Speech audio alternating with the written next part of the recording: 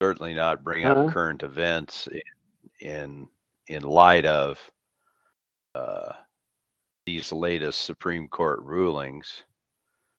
But the America is abuzz about the different Supreme Court rulings, and Hmm.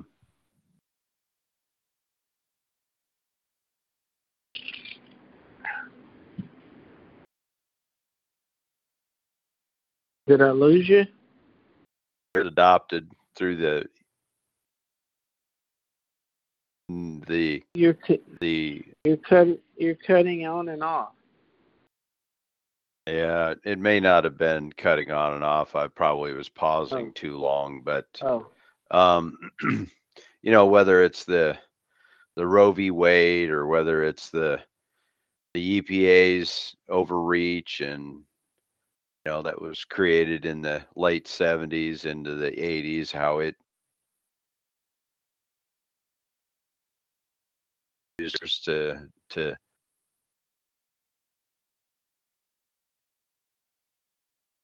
dangers of global warming, environmental crisis, and so forth. And you know, it's astounding to me to have people be so euphoric about the decisions. And I guess, forgive me for not being as euphoric, but does does the vast majority of Americans actually recognize that these are actually tools that have been used, and um, or do they just feel like this burden is lifted from them, and so it's um, it's a new day or a new dawn?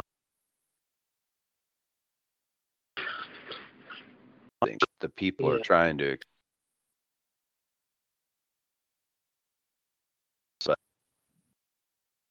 It's cutting in and out, on and Yeah, off. you were just cutting out there.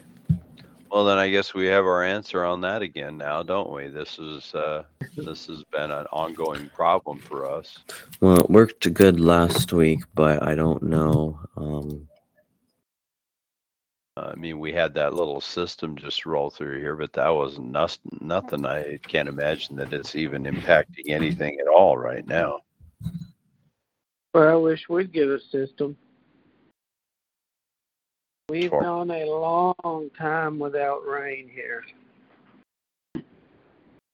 like so what? almost a year of any substance of rain. And at Cindy's parents' house in New Braunfels, Texas, they're rationing water. We're out here in the desert, full steam ahead. They're more woke over there where she's from. Uh huh. They got water like you wouldn't believe, But the Californians have moved in there. Yeah, it's strange to me. I don't quite see um, what exactly the intended outcome of these decisions. Yes, does it give us some potential relief and some reprieve from overreaching bureaucrats? Well, that all remains to be seen because the infrastructure is already so entrenched and in place. Um, Hmm. we've talked about it.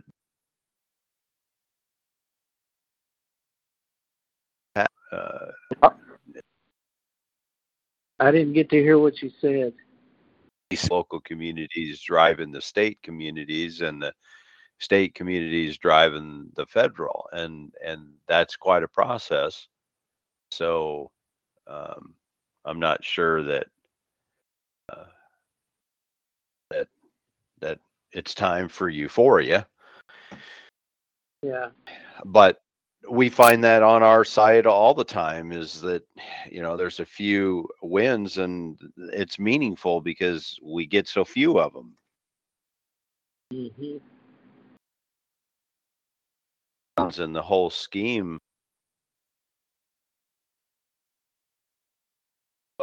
And you're just cutting in and out. Yeah, I think it's right. a little much. All I right, don't know well, why. I'm gonna go ahead and dial it up on the phone here. I think it's that There you go. laptop. Maybe I'm starting to wonder because this says it hasn't had a connection worse than 78.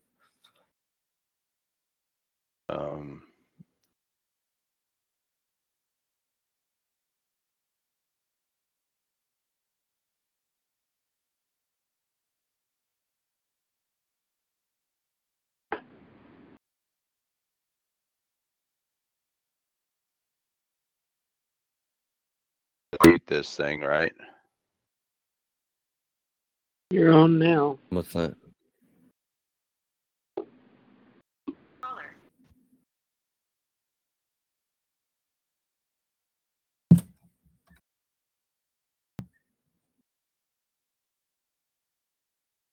wonder if it has anything to do with the wireless aspect of that headset. Can everybody hear me all right? I can right now. All right. Yeah, do you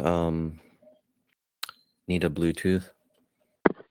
Well, I don't have to have it. I can, if it doesn't sound terrible on the speaker, but I am on the speaker. Bluetooth sounds better, but it's up to you. It sounds great.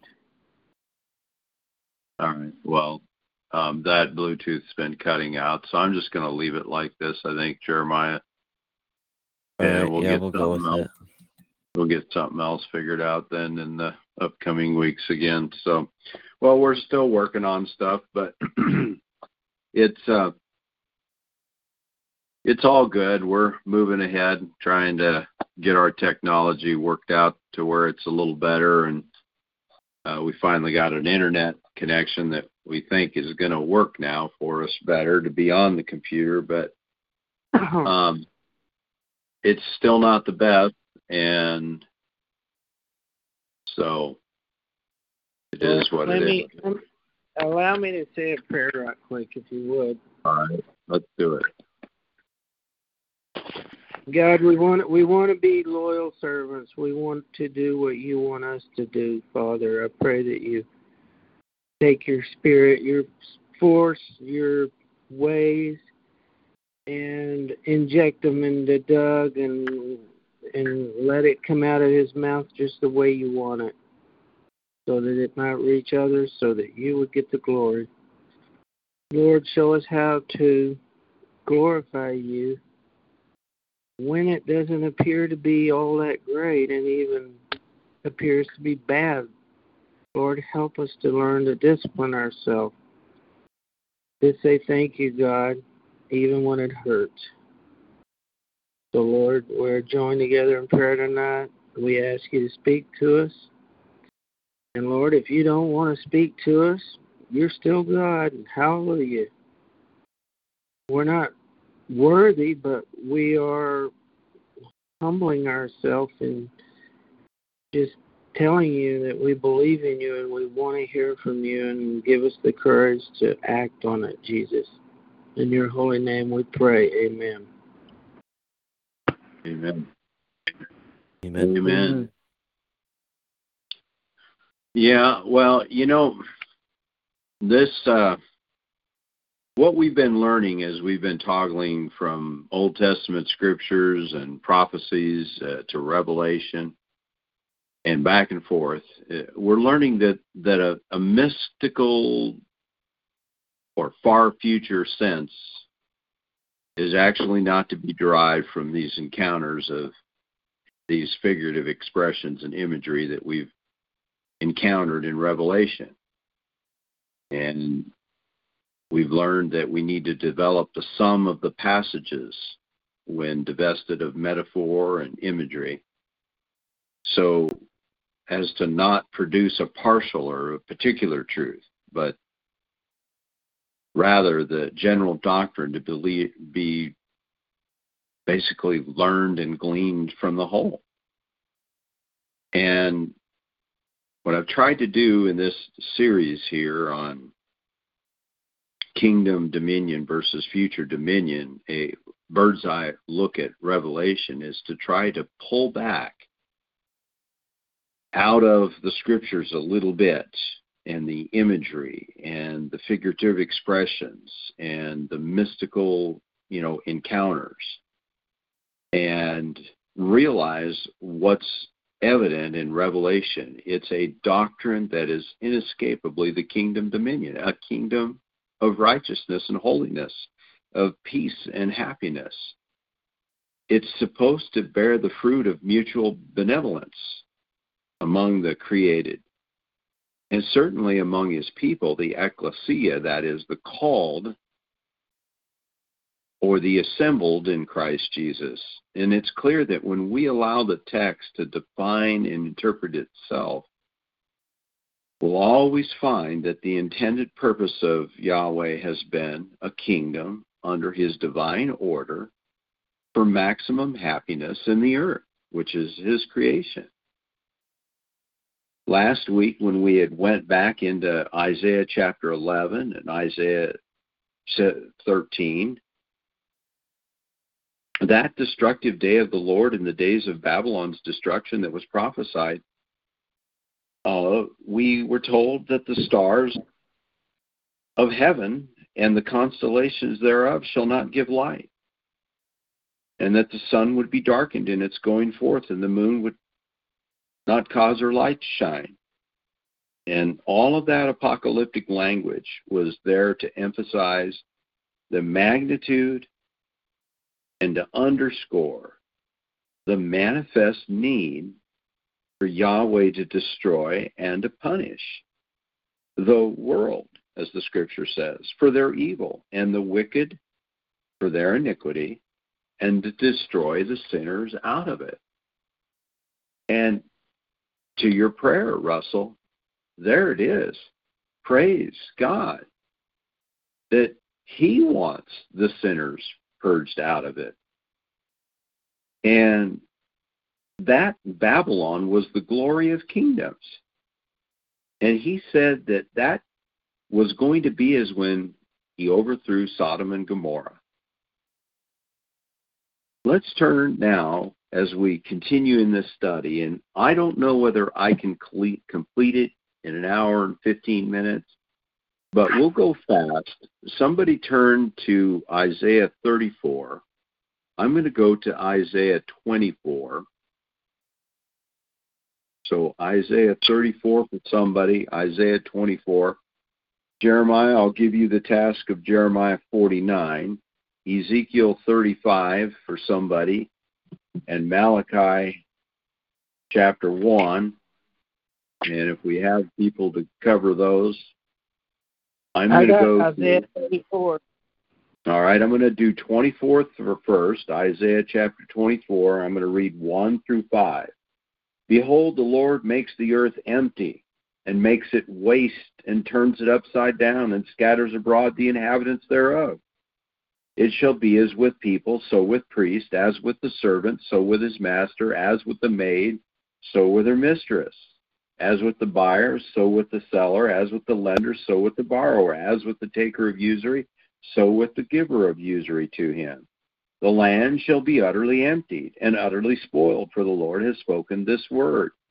The earth mourns and fades away. The world languishes and fades away. The haughty people of the earth do languish.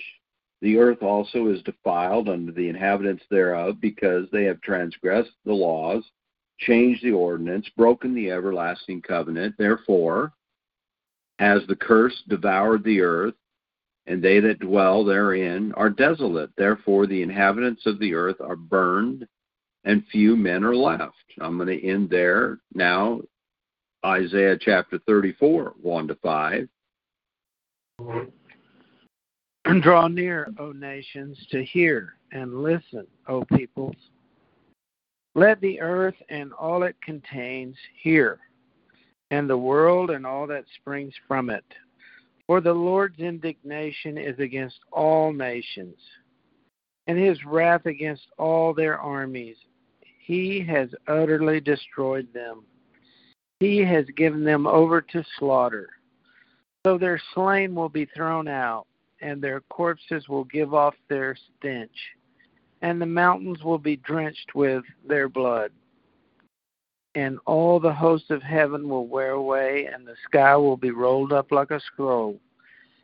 And all their hosts will also wither away as a leaf withers from the vine, or as one withers from the fig tree. For my sword is satiated in heaven. Behold, it shall descend for judgment upon Edom, and upon the people whom I have devoted to destruction. The sword of the Lord is filled with blood. I couldn't stop before reading that one. Yeah, it's good. The God of love. Jeremiah 49:17-20.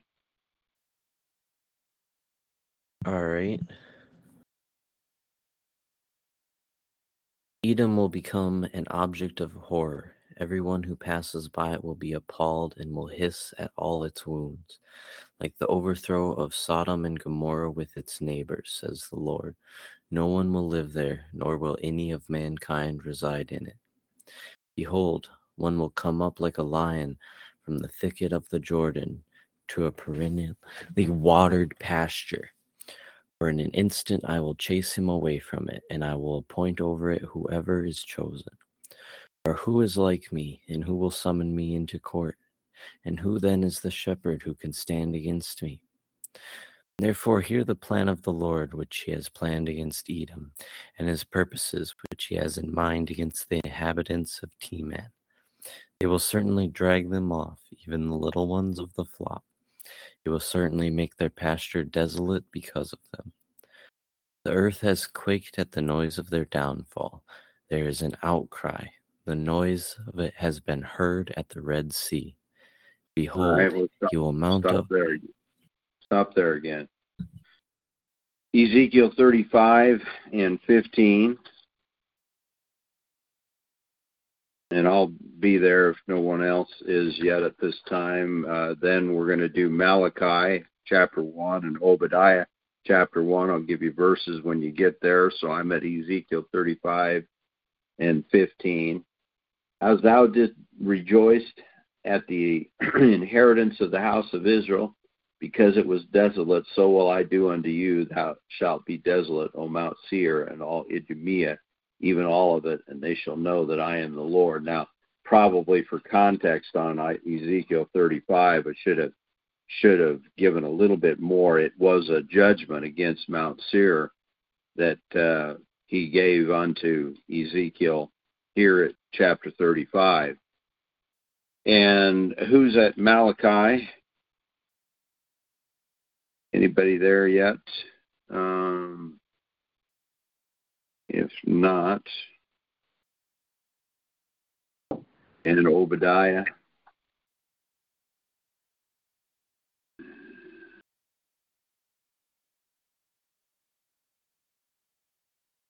All right, I'm at Malachi 1.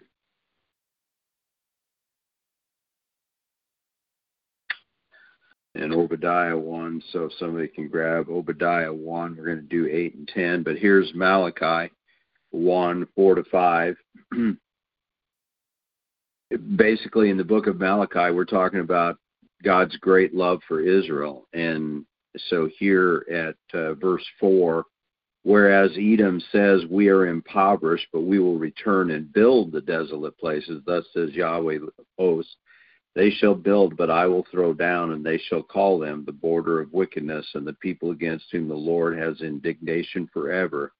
Your eyes shall see, and you shall say, the Lord will be magnified from the border of Israel.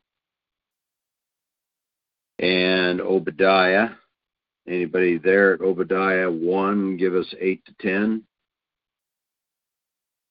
I'd love to if I could find it. I got it. Shall I not in that day, says Yahweh, even destroy the wise men out of Edom and the understanding out of the mount of Esau? And thy mighty men, O Teman, shall be dismayed to the end that every one of the mount of Esau may be cut off to slaughter. For thy violence against thy brother Jacob, shame shall cover thee, and thou shalt be cut off forever. In the day that thou stoodst on the other side, in the day that the strangers carried away captive forces, and foreigners entered into his gates, and cast lots upon Jerusalem, even thou was one of them. There was Edom, just like the rest of them, casting their lots over Israel's destruction. And so prophet after prophet, scripture after scripture, is replete with Yahweh bringing nations such as Edom and Ammon and Assyria and others against his people in judgment in due time, bringing about those people's own destruction as well. We find ourselves asking the question, what does this futurist revelation doctrine require you to believe?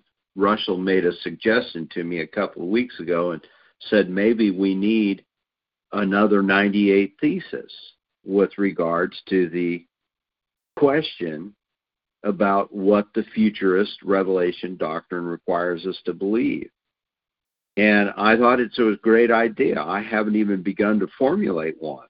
But do the ecclesiastical leaders believe that all the literal host of heaven was dissolved, as we just read in these scriptures?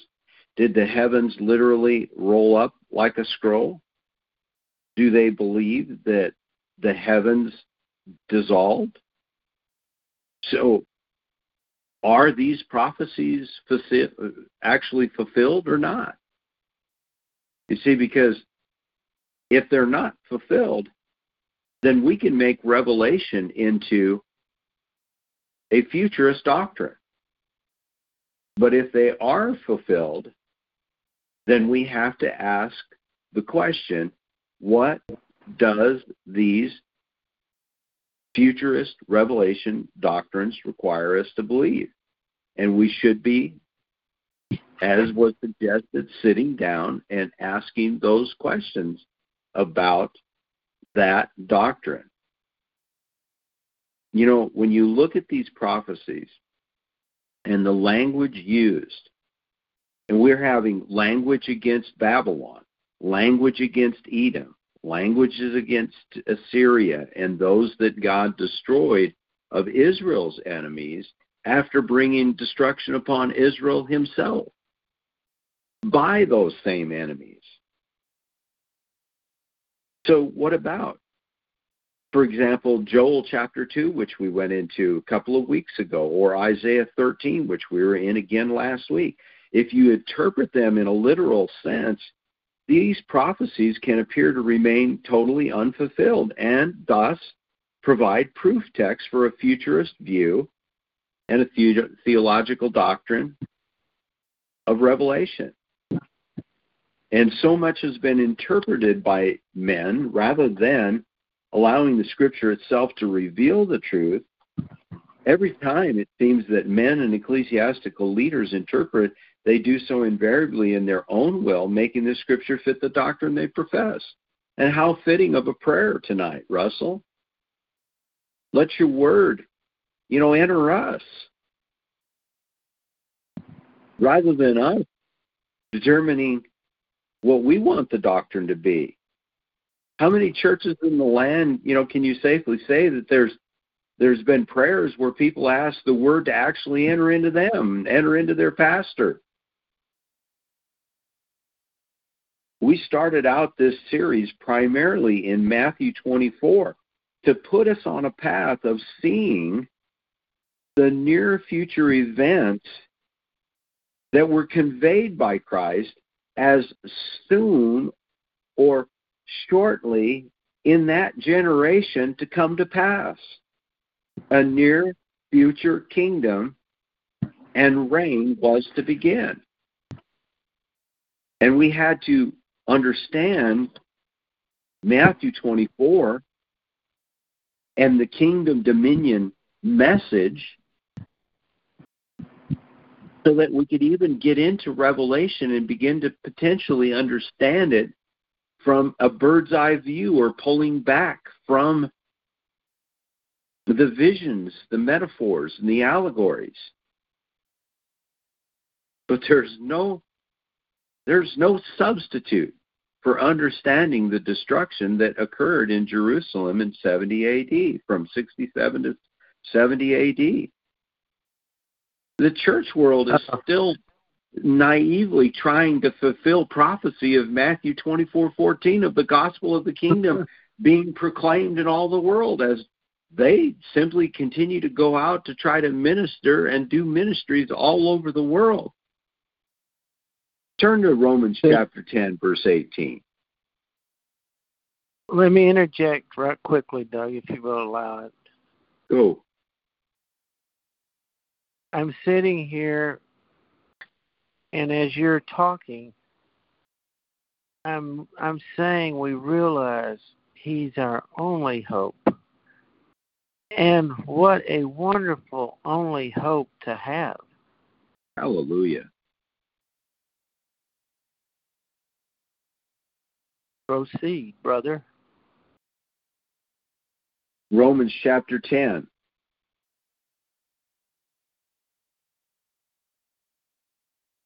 Well, where do we begin?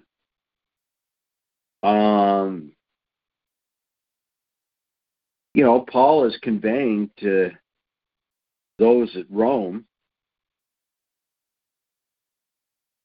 about Israel's rejection, and then how he's trying to preach to a disobedient people.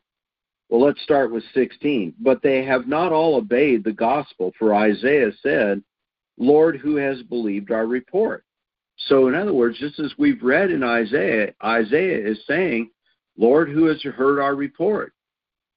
And that was in those days. Now, Paul is expressing to those Israelites in Rome, what do we say? What do we say to you now, those that did not obey Isaiah? Who's believed the report? So faith, he says, comes by hearing, and hearing by the word of God. But I say, have they not heard? That's a question. And then he answers the question. Yes, verily, their sound went into all the earth, and their words unto the ends of the world. If Paul understands that the sound of those prophets, including the Redeemer, have gone into all the world, and that sound went into all the world, and Paul and the rest of the apostles, the disciples of Christ, were preaching their gospel message, which simply means the good news. And what was that good news? The good news was the prophesied Redeemer who was to redeem his people Israel had indeed come and had in fact redeemed his people. But I say, have they not heard? Yes. Verily their sound went into all the earth, and their words unto the ends of the world. But I say, did not Israel know? Question. But I say, did not Israel know? First, Moses said, I will provoke you to jealousy by them that are not a people, and by a foolish nation I'll anger you. But Isaiah is very bold and said, I was found of them that sought me not. I was made manifest unto them that asked not after me. But to Israel, he says, all day long have I stretched forth my hands unto a disobedient and gainsaying people. Well, that's like children, isn't it? Yeah. And the church world naively, as children, are still trying to fulfill the prophecy of Matthew 24:14. And that is, the gospel of the kingdom shall be proclaimed in all the world. So they go all over the world doing ministries, and nothing changes anywhere in the world. It's worse. Yeah, well, we hear about our women being raped in foreign lands.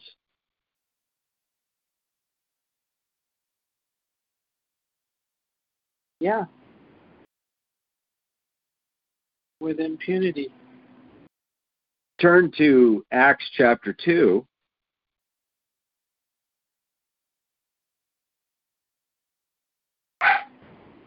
And this is the day of Pentecost. And what Luke writes of Peter's words here at the day of Pentecost, at Acts 2, 19 and 20, even that stares them in the face. And he says right here at 19, he says, I will show wonders in heaven above and signs in the earth beneath, blood and fire and vapor of smoke. The sun shall be turned to darkness, the moon into blood, before the great and notable day of the Lord come.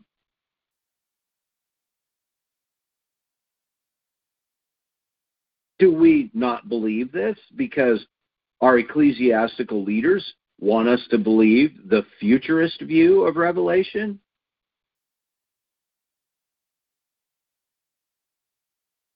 How about the prophecies of Mark chapter 13? Go ahead while I turn there. I was just going to say it requires responsibility. If you are not, if you're looking out into that vast blue yonder, you're going to behave one way as opposed to here and now, buddy. It's here and now. That's exactly right. And so when we hear someone want to label something that we're trying to convey as a biblical truth as just being negative, they misunderstand the point of the expressions being made and essentially teaching them the Word of God, which is, we want nothing to do with this. Doug, they don't understand why Jeremiah was weeping. Exactly. This is not something that people of God are supposed to be a part of. The prophecies of Mark chapter 13, verse 10, and Matthew 28 and 19, they describe the power that was authorized to the apostles as Paul declared at Romans chapter 16. So if somebody still has a finger in Romans, we'll go back there. But in Romans 16, 25 and 6, I actually can pretty much, I've got most of the part of it in my notes. My gospel, he says, has been made manifest, and by the prophetic scriptures has been made known to all nations.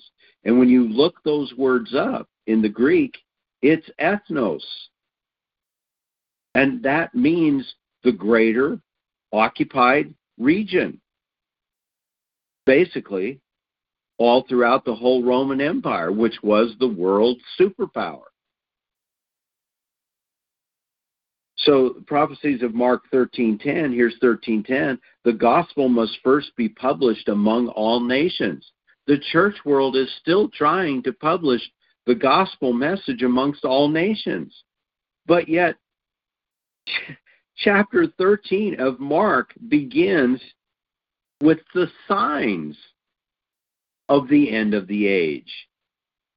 Go to Matthew 13:5. Jesus answering them began to say, take heed lest any man deceive you.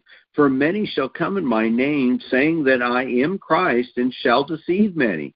And when you shall hear of wars and rumors of wars, be not troubled, for such things must need be. But the end shall not be yet. Nation rises against nation, and kingdom against kingdom, and there shall be earthquakes and diverse places, and there shall be famines and troubles. These are the beginnings of the sorrows. But take heed to yourselves, for they shall deliver you up to council. Who are they going to deliver up to councils? Is that far future? No. And in the synagogues you shall be beaten, and you shall be brought before rulers, kings for my sake, for a testimony against them. This is why the world, they claimed, was being turned upside down. Jesus said, you're going to be brought before these rulers and kings for my sake, for a testimony against them. I am a testimony against this system.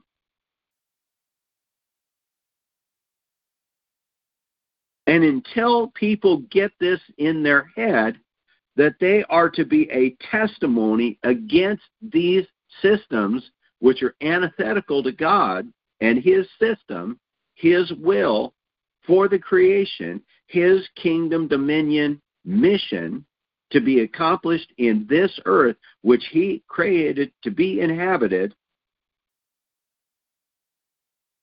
they can go into all the world doing whatever they want in the name of Jesus.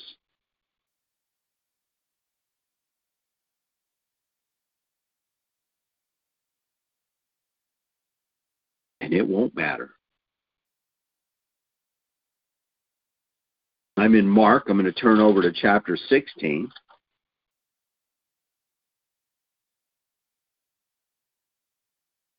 Start with 14. Afterward, he appeared unto the 11 as they sat at meat, and upbraided them with their unbelief and hardness of heart, because they believed not them which had seen him after he was risen. And he said unto them, Go you into all the world and preach the gospel to every creature. He that believes and is baptized shall be saved, but he that believes not shall be damned. And these signs shall follow them that believe.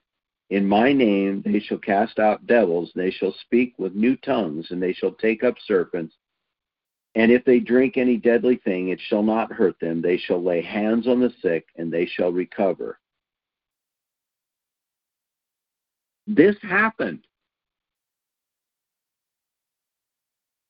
This happened when he gave that commission to those 11.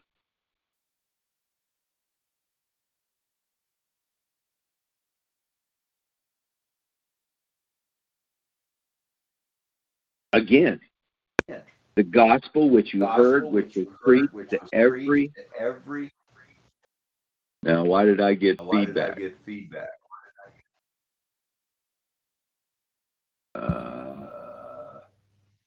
Hold on, everybody. I'll figure out what happened here.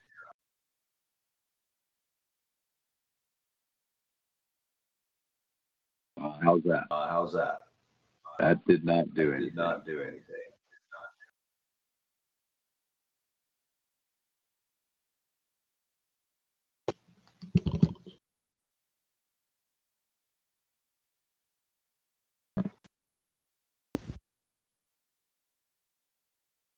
How's that?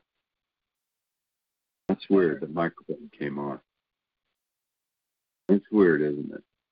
That microphone came on for some reason. All right.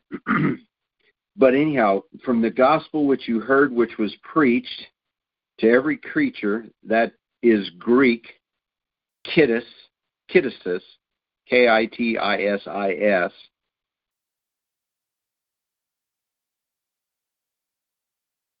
And that's right there, 2 Corinthians 6, 14 to 18. I've got a note here for Colossians 1 to Colossians 1:23. I think that's the same word there that Paul uses in Colossians, if I remember right.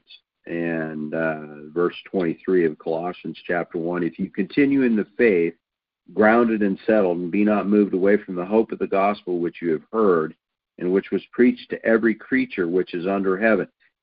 You see, there's no escaping this, ladies and gentlemen. There's just no escaping this. This is the epistle of Paul to the Colossians. And he tells them that when they continue in the faith, those at Colossae, he says, grounded and settled, don't be moved away from the hope of the gospel, which is the good news, which you heard, which was preached to every creature which is under heaven. So Paul is already telling us that this has already happened.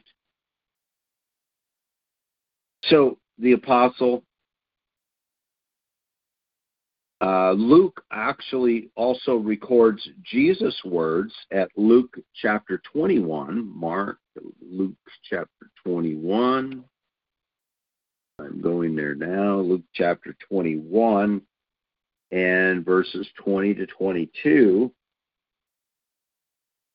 And when you shall see Jerusalem compassed with armies, then know the desolation thereof is nigh.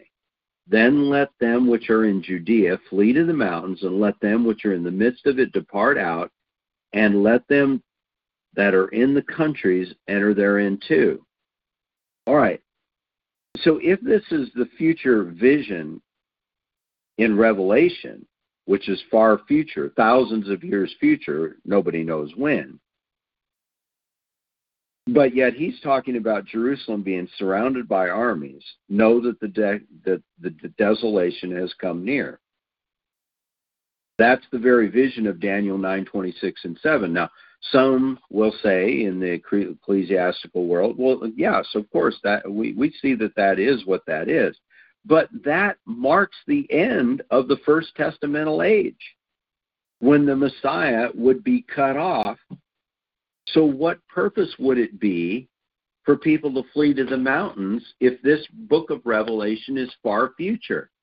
See, they can't have it both ways. They want to toggle back and forth in it from far future to fulfilled prophecy. And remember that Jesus was not cut off for himself, but the scripture says that it would confirm the covenant with many, that he would confirm the covenant with many for a week. But in the midst of the week, he would be cut off. And the sacrifice and the oblation would be caused to cease. That sacrifice was completed. It was the ultimate sacrifice.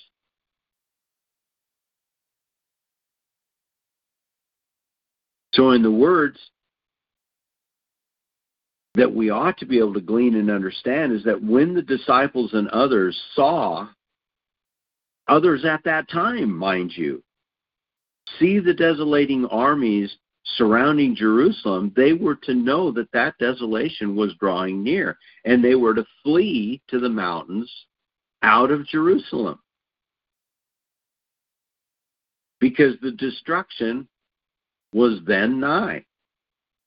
Christ's mission was to lay down his life and to have it raised up again. In the process of that, or the manifestation, meaning the result of it, he would redeem, buy back without money, a remnant of Jacob, Israel, and Judah, and all who believed before the prophesied and impending destruction, when all semblance of the old covenant, that is, greater Judea, Jerusalem, and the holy temple and the sacrifice, and to those after who saw it, would yet believe also. The First Testament prophets were sent to warn the Israelites of their wayward ways, and a period of grace was granted for them to heed the warnings and repent. And then there was a pronouncement of judgment in finality, its execution, whether captivity, bondage, or destruction, just as Jeremiah, Isaiah, Ezekiel, and all the minor prophets attested. In Revelation, where we see the white horse, Jesus, riding on the white horse, is the formidable warrior king of Habakkuk 3:9-11. He is there to avenge the blood of the Lamb and the martyrs and his disciples. Flip back to Matthew from where we are in Mark here. Let's go to Matthew 23 and reacclimate ourselves to something that's very important.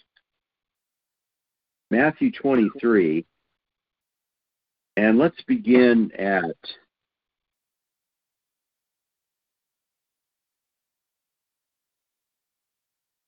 Woe unto you, scribes. We'll begin at 27. Woe unto you, scribes and Pharisees, hypocrites, for you are like a white sepulchre, which indeed appear beautiful outward, but are within full of dead men's bones and all uncleanness. Even so, you also outwardly appear righteous unto men, but within you are full of hypocrisy and iniquity. Woe unto you, scribes and Pharisees, hypocrites, because you build the tombs of the prophets, garnish the sepulchres of the righteous, and say, if we had been in the days of our fathers, we would not have been partakers with them in the blood of the prophets. Wherefore you are witnesses unto yourselves, that you are the children of them which killed the prophets. Fill up then the measure of your fathers, you serpents, you generation of vipers. How can you escape the damnation of hell?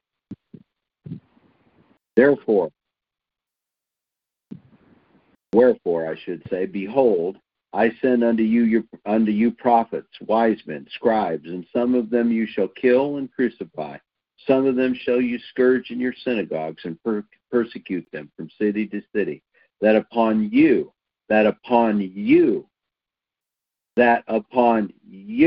those who Christ is speaking to at that time, that upon you may come all the righteous bloodshed upon the earth, from the blood of righteous Abel unto the blood of Zachariah, son of Berechiah, whom you slew between the temple and the altar. Verily I say unto you, all these things shall come upon this generation. O Jerusalem, Jerusalem, thou that killed the prophets and stoned them which are sent unto thee, how often would have I gathered your children together, even as a hen gathers her chickens under her wings, and you would not. Behold, your house is left unto you desolate, for I say unto you, you shall not see me henceforth, till you say, blessed is he that comes in the name of Yahweh.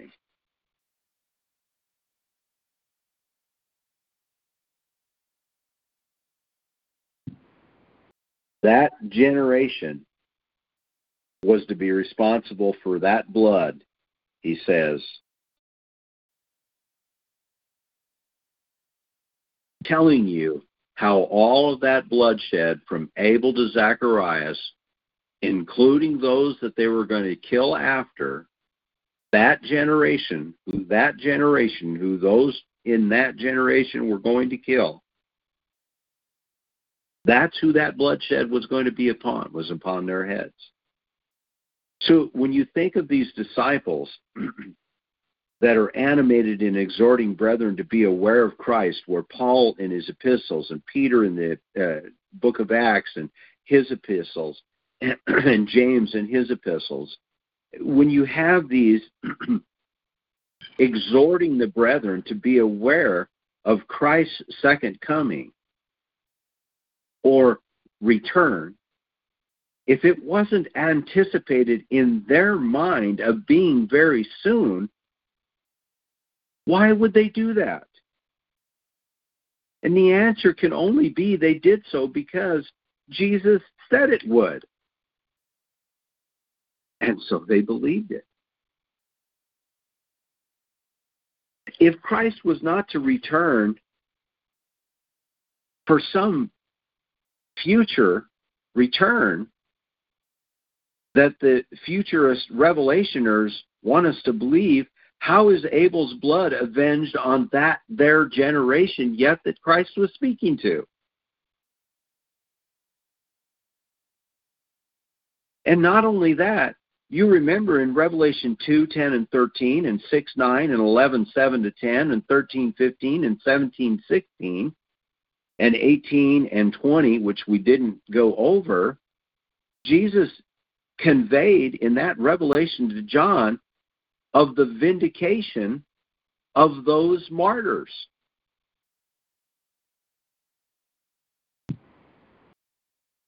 Christians, theologians, and ecclesiastical leaders, they simply can't disregard the clear time statements of Matthew 24 and Revelation, which we've clearly identified already, only to also disregard the implication of the cries of them that cried and whom were slain, in which Christ said,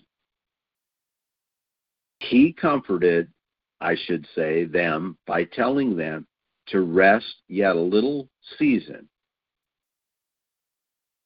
And he was going to vindicate their blood.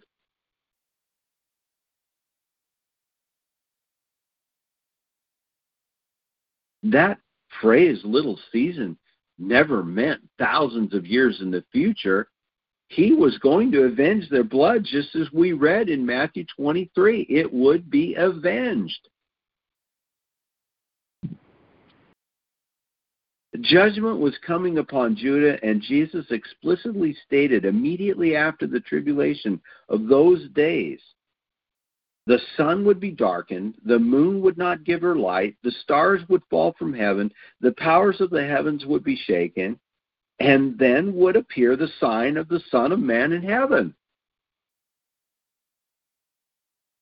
Matthew 24:29-35. Also prophesied in Zephaniah 1:14-16, Amos 5:18-20, and Joel 2:31. Zephaniah 1:14-16 again, Amos 5:18 and 20, Joel 2:31. Revelation chapter 6 through Revelation chapter 11, therefore, from the bird's eye view is imagery of earth and heaven being moved and shaken for the second coming of Jesus, the Messiah and King, to render judgment upon the unfaithful servant Judah and her kingdom dominion, the vindication of those martyred for confessing this King and Redeemer, Jesus, and the judgment of the quick, meaning the alive, and the dead, exactly as Paul told the Thessalonians that the dead in Christ would rise first, then we, which are alive and remain, shall be caught up together with them in the clouds to meet the Lord in the air, and so shall we ever be with the Lord. 1 Thessalonians chapter 4, verses 16-17. Now, Paul obviously was not anticipating that he was going to be crucified because he was a Roman citizen, but they did away with his head anyway. And although some would die, including Paul himself, as I mentioned, Christ said that not a hair of their head would be lost. Luke chapter 21, verses 18-20. And Paul knew also this truth, as he exhorted all of them by epistle to be faithful and patient in their persecutions. Judah's old covenant apostasy had become a destroying mountain against old covenant Israel, part of the very elect of God. Remember the words of Isaiah 11. We've gone over that, I think, in 2 of these past fellowships. All of Jesus' parabolic utterances recorded in the Gospels, such as those recorded in Matthew chapters 21-25, go back and review them again. They're expressing the coming end of the old covenant, Judah's reigning dominion, and they are immediately relevant to do with Judah's judgment upon people, priest, city, and land. And temple, I might add. It was taken away from apostate Judah, and the King of Kings reclaimed it by birthright as a kinsman redeemer, and he established all things new. A new king, a new dominion, a new Jerusalem, a new temple, where there was one sacrifice for all time, a new heaven, and thus a new earth. And remember, the temple was not a Solomon's temple. The temple was Christ, So if Revelation is far future or to be interpreted as an earth-ending cosmic catastrophe, why does the Revelation declare that the tabernacle of God is with men? As we read in 21 verse 3 of Revelation. You can't tell me that because it's futuristic, it's future millennial reign, Doug. No, that's interpretation. It's not scriptural, as it actually denies the fulfilled work of Christ to once again be a God to his people, and they be a people to God, and thus he's now tabernacling with them again. Let's flip back to Revelation chapter 21, which we were in a couple of weeks ago. I got it. Want me to read it? Yeah, read chapter verse 4 of 21. And he shall wipe away every tear from their eyes. And there shall no longer be any death. And there shall no longer be any mourning, or crying, or pain. The first things have passed away. All right, now I'm going to flip us back to chapter 7 and verse 17. For the Lamb, which is in the midst of the throne, shall feed them, and shall lead them unto living fountains of waters. And God shall wipe away all tears from their eyes. Now, I want you to flip back to chapter 25 of Isaiah.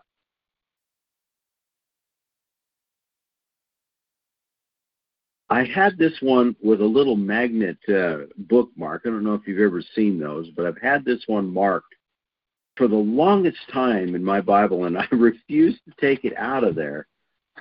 And chapter 25, verse 6, and in this mountain shall the Lord of hosts make unto all people a feast of fat things, a feast of wine on the lees, of fat things full of marrow, of wines on the lees well refined. He will destroy in this mountain the face of the covering cast over all people, and the veil that is spread over all nations.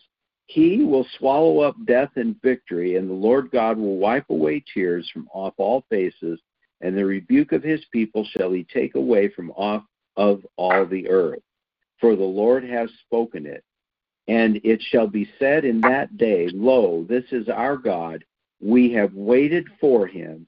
He will save us. This is Yahweh. We have waited for him. We will be glad and rejoice in his salvation. This is right after, in fact, verse 20, chapter 24 that we read earlier, where we're talking about an empty earth. The only one who swallowed up death in victory is the Christ. So this prophecy pertains to him. And after this swallowing up of death, being raised from the dead, we are told that the Lord God will wipe away tears from off all faces, and the rebuke of his people shall he take away from off all of the earth. See, the rebuke of Jacob Israel is taken away. The tears of their separation, even the killing of their heir and Messiah, brings no more sorrow or death or crying, neither any more pain. The former things are passed away. Chapter 21, again, Revelation, verse 5. Russell, if you're still there, give it to us. Well, I'm not still there. I know, I made you go elsewhere, didn't I? I got it 21:5. He that sat upon the throne said, Behold, I make all things new. And he said unto me, Write, for these words are true and faithful. Behold, I make all things new. Wow. Wow, wow, wow. We have a selfless act of grace, mercy, and enduring love. Yahweh, in the person of his only begotten Son, to whom all power and authority was given, not only gave his life, but the manifestation of it was to redeem without money his people from the sure and certain death that was warranted and due them. And John, thinking about that, no greater love, the scripture says, than to lay down one's life for his friends. John 15:13-16. Let's go there. I think I shouldn't just gloss over that. John chapter 13, verses 15-16, and here we go. If you love me, keep my commandments, and I will pray the Father, and he shall give you a comforter. I'm in 14, sorry, I flipped back one page. Henceforth I call you not servants, for the servant knows not what his Lord does, but I have called you friends. For all things that I have heard of my Father I have made known to you. You have not chosen me, but I have chosen you, and ordained you that you should go and bring forth fruit, and that your fruit should remain, that whatsoever you shall ask of the Father in my name, he shall give it to you. Where are you? These things have I commanded you, that you love one another.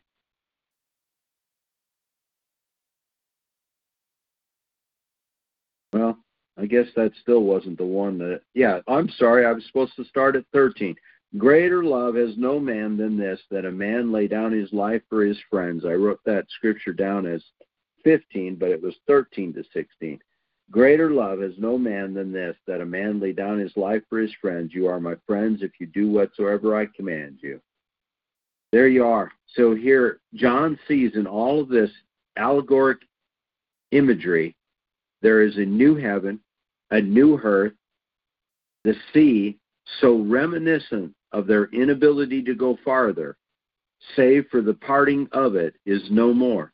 It has been parted for them to again pass on foot away from the impending judgment and destruction, as he said unto them at 21 Revelation 6. Flip back to Revelation chapter 21. And this is what he said at 21:6. He said unto me, it is done. I am Alpha and Omega, the beginning and the end. I will give unto him that is athirst of the fountain of the water of life freely. He that overcomes shall inherit all things, and I will be his God, and he shall be my son. It's almost worth reading all of it, isn't it? You need to read 8. Yeah, I was going to say, but the fearful and unbelieving, the abominable, the murderers, the whoremongers, the sorcerers, idolaters, and all liars shall have their part in the lake which burns with fire and brimstone, which is the second death. And there came unto me one of the 7 angels, which had the 7 vials full of the 7 last plagues, and talked with me, saying, Come hither, I will show thee the bride, the Lamb's wife. Wow. Here we have. Let's continue. And they carried me away in the Spirit to a great and high mountain, and showed me that great city, the holy Jerusalem, descending out of heaven from God, having the glory of God. And her light was like unto a stone most precious, even a jasper stone, clear as crystal. It had a wall great and high, and had 12 gates, and at the gates 12 angels, and the names written thereon, which are the names of the 12 tribes of the children of Israel. On the east 3 gates, on the north 3 gates, on the south 3 gates, and on the west 3 gates. And the wall of the city had 12 foundations, and in them the names of the 12 apostles of the Lamb. Here we have the bride, the Lamb's wife, depicted as the great and holy city, Jerusalem. 12 gates, 12 angels, 12 names, which are the 12 tribes of Israel. The wall, a foundation. And in the foundation, what is the foundation? The foundation is the 12 apostles of the Lamb. Who?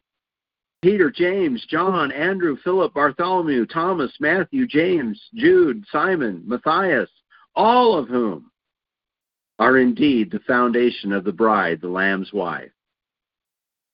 And these are they who went into all the world to bring the good news, the gospel of the risen King over all Israel, the house of Israel, and the house of Judah, but not the abominable.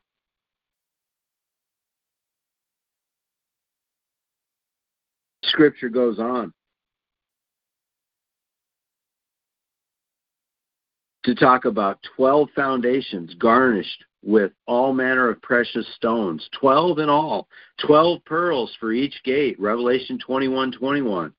Verse 22, John sees no temple. We got to go there. And I saw, 21:22 of Revelation, and I saw no temple therein, for the Lord God Almighty and the Lamb are the temple of it.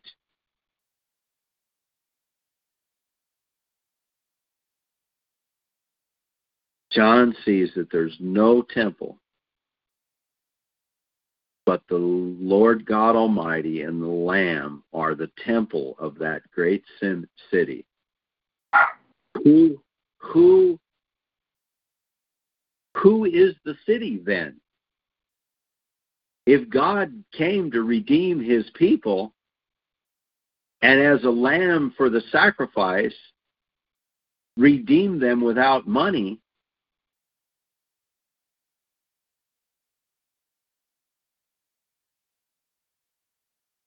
Israel's that city.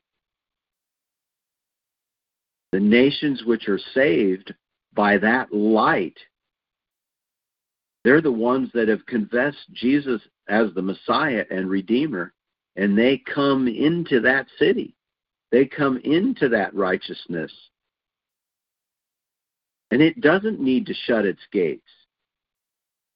And it brings the honor and glory of the nations to it.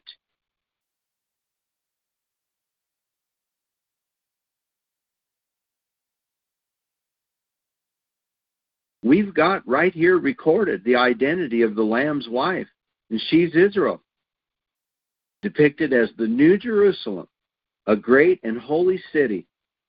And when we, that is Christ's sons, the Christian nations, do contrary to his will, nothing, and I do mean nothing, crucifies the King of Glory again and again other than that, and more than us. It tarnishes his name among the heathen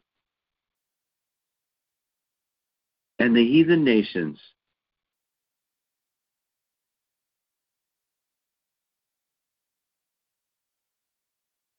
Now, in this series of fellowships on kingdom dominion now or future, we've clearly identified the king's dominion has a first heaven and a first earth, but has established a new heaven and a new earth where a heavenly kingdom, a new Jerusalem, a heavenly or holy Jerusalem, the Lamb's wife, have synonymous meanings and are all in existence now, not some far future dominion.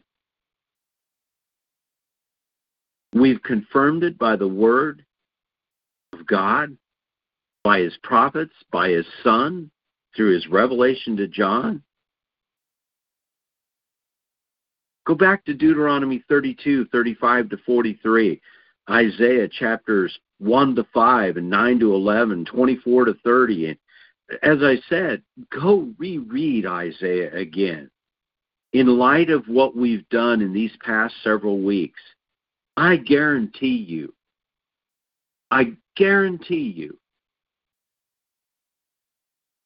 you will find yourself asking the question, what does the futurist doctrine of Revelation require me to believe? And you will begin to formulate questions yourself. And if we come to the point that we're going to put together something like that, email them. I'll add them to the list of mine or however you want to. And we'll just attach it to these archives in the future. But Revelation is the publication, the warning, and the day of wrath that Revelation 6:17 denotes, and that Luke and the Gospels recorded was coming upon this generation. The second coming of the King of Kings, the vindicator of his and his apostles' and prophets' blood, the apocalyptic imagery, the judgment of the quick, meaning the alive, and the dead, are the essence of Revelation chapter 6 to 11. And it's recapitulated in Revelation 20 and 21. And that's why we went right to Revelation 21 to confirm the establishment of the king's dominion and rule, and that it, that is the judgment, would indeed end the old covenant Judahite scepter rule until and only because the Lion of the tribe of Judah reclaimed and redeemed the scepter. The whole Revelation, contrary to popular propaganda and belief, is not a depiction of souls being whisked to heaven, but with New Jerusalem, that is, the bride of Christ, adorned for her husband, who is coming down from heaven unto the new earth, that the dwelling of God is once again with his people. This is the historical biblical record. And would to God that his people would read and experience this great mystery and love story of the ages. And in reading, they would then understand when we are rescued from the error of our impudence and a rather old but refreshing new view of the Christian's mission.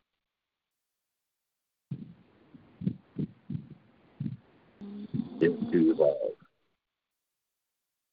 Rather than saving souls from this world to go to heaven, they would again recognize the actual mission to bring these souls into the prosperity of God's kingdom, and thus making it a light yoke. But no, the church world has cast the world's yoke on these souls, and then they marvel that they reject this King Jesus all the more, and then apply no energy or duty to his creation. It's all future. Jesus will justify me in the end because, after all, he knows his creation is unjust.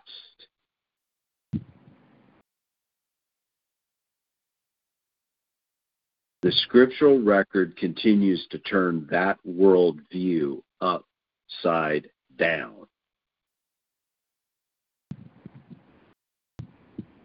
And that biblical record promises that when the heavenly life is on the earth, the oppressed will be relieved.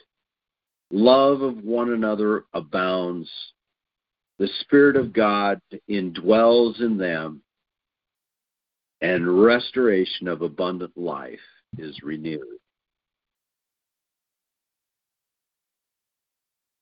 And the world cannot have that. They want you believing in them, that they are going to be your Savior and your salvation.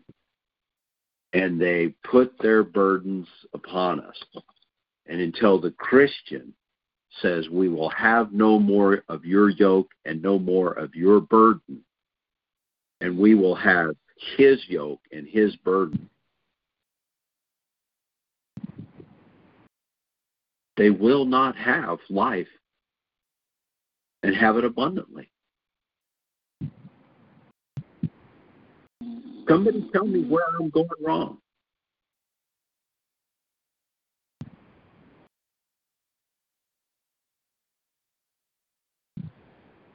Knew where you were going wrong, I'd let you know. That is the biblical record from beginning to end, isn't it, Russell? You've read this book. It appears to be the truth. But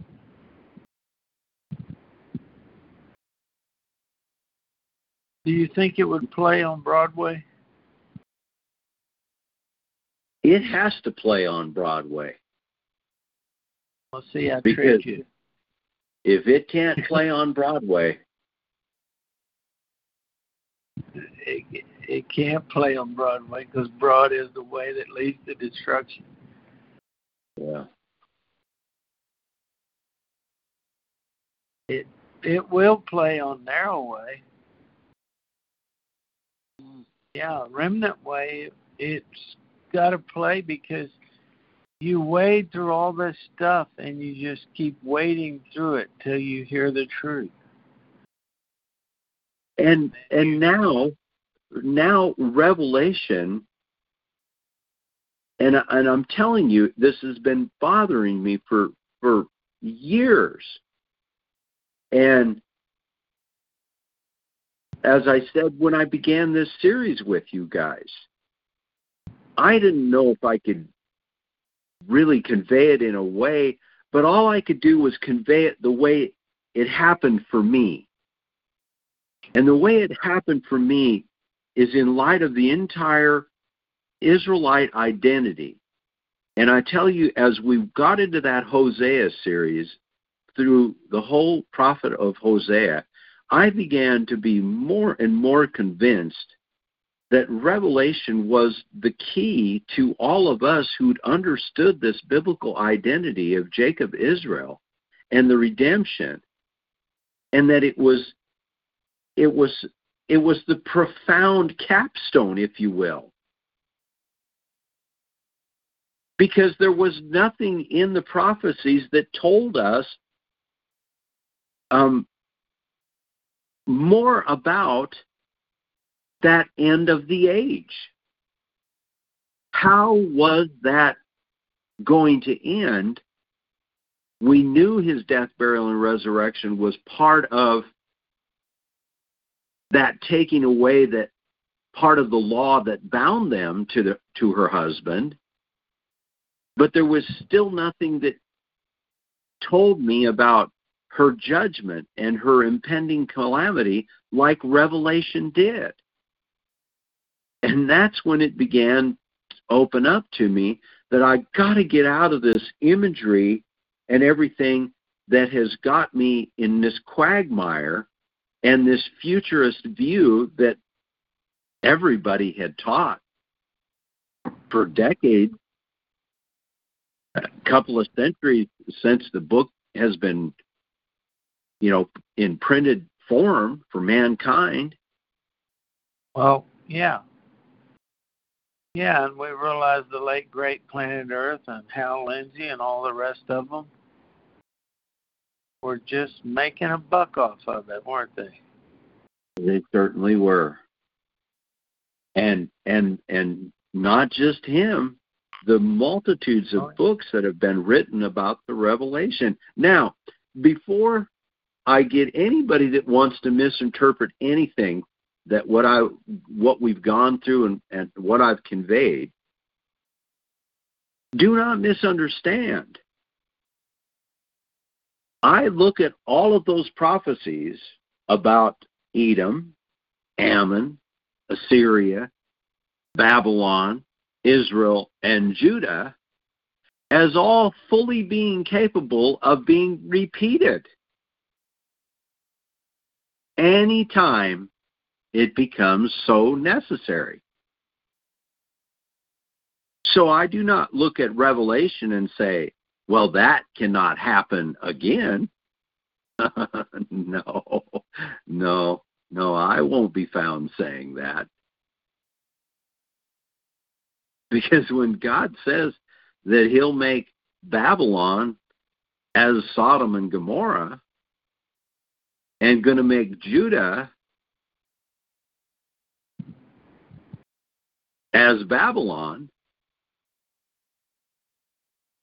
I know that he's perfectly within his right to repeat any of this at any time.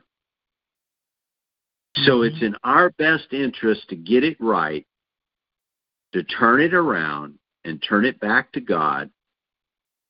And until it's, you think about the kings who God in his word records that they did right in his sight, but they did not tear down the high places and other things that they did not do. But yet, he has left those recorded for us as monuments, so to speak, that even if we don't get it perfect,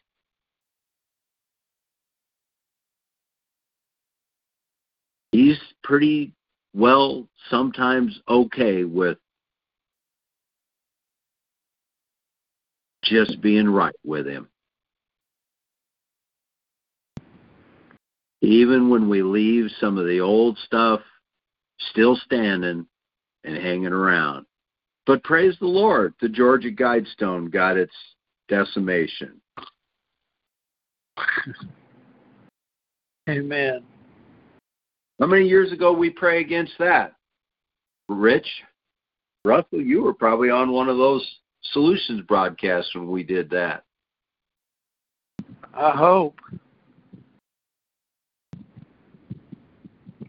Yeah, it just came into being, into fruition, and it is gone now, isn't it? It is. And I sent you both that documentary about that, and there's no reason perhaps to discount much of the information that was in that documentary, I don't think. But, I find it just another one of these examples where the lower ranks of the Freemasons and so forth are all believe that they're in it for Christian reasons, or that it's a group of Christian people. And once again, we have people that are misguided in these groups and in these organizations, and then they extol these virtues of these one-worlder types and so forth, and print that on the monument, and then basically, say, well, gee, it was actually a Christian that actually, did that. And it's the ultimate affront, again, to Christianity, is to use it to tarnish Christianity. And it's just... it's probably one of the most detailed documentaries on it that I'd ever seen, even at the time when we did the Solutions broadcast on it and prayed against that Georgia Guidestone probably a decade ago now, or thereabouts. In his own time, God has seen fit and inspired somebody to go ahead and do something to it. And so that individual I'd like to lift in prayer.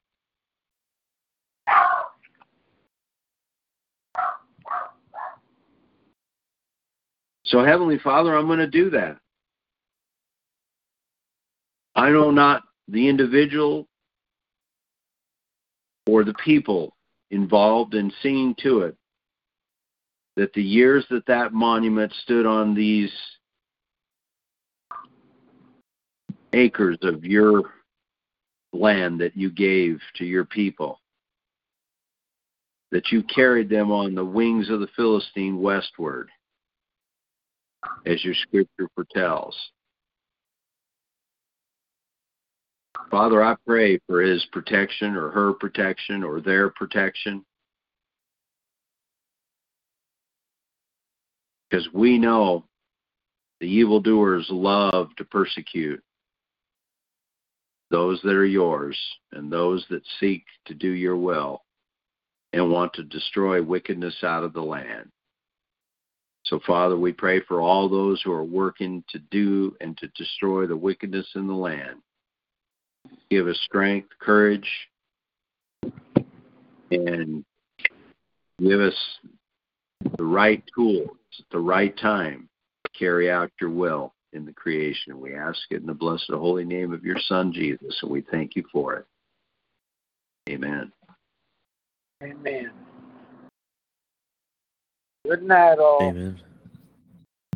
All righty. Night, all. Thanks for joining. I hope it helps.